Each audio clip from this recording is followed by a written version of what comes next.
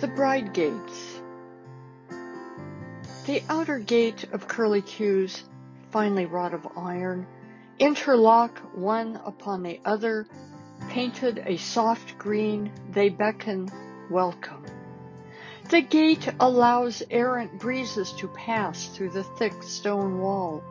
Hinges rusted are swung only for the entrance of a new bride.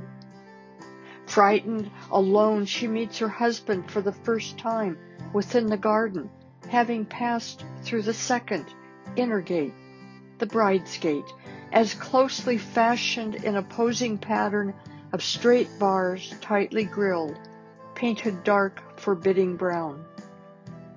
No light or laughter escapes these gates, only the breeze, her prayers, her ashes. This poem was inspired by a painting of a gate on a cement brick wall, the Unfound Door at the Community Bridge in Frederick, Maryland, by William Cochran Studios. I knew it was a painting. I could see the concrete blocks on which it was painted, but I walked very slowly to the gate so I wouldn't frighten the little bird painted on the bottom rung, and bonked my nose when I tried to look through the gate. Sigh.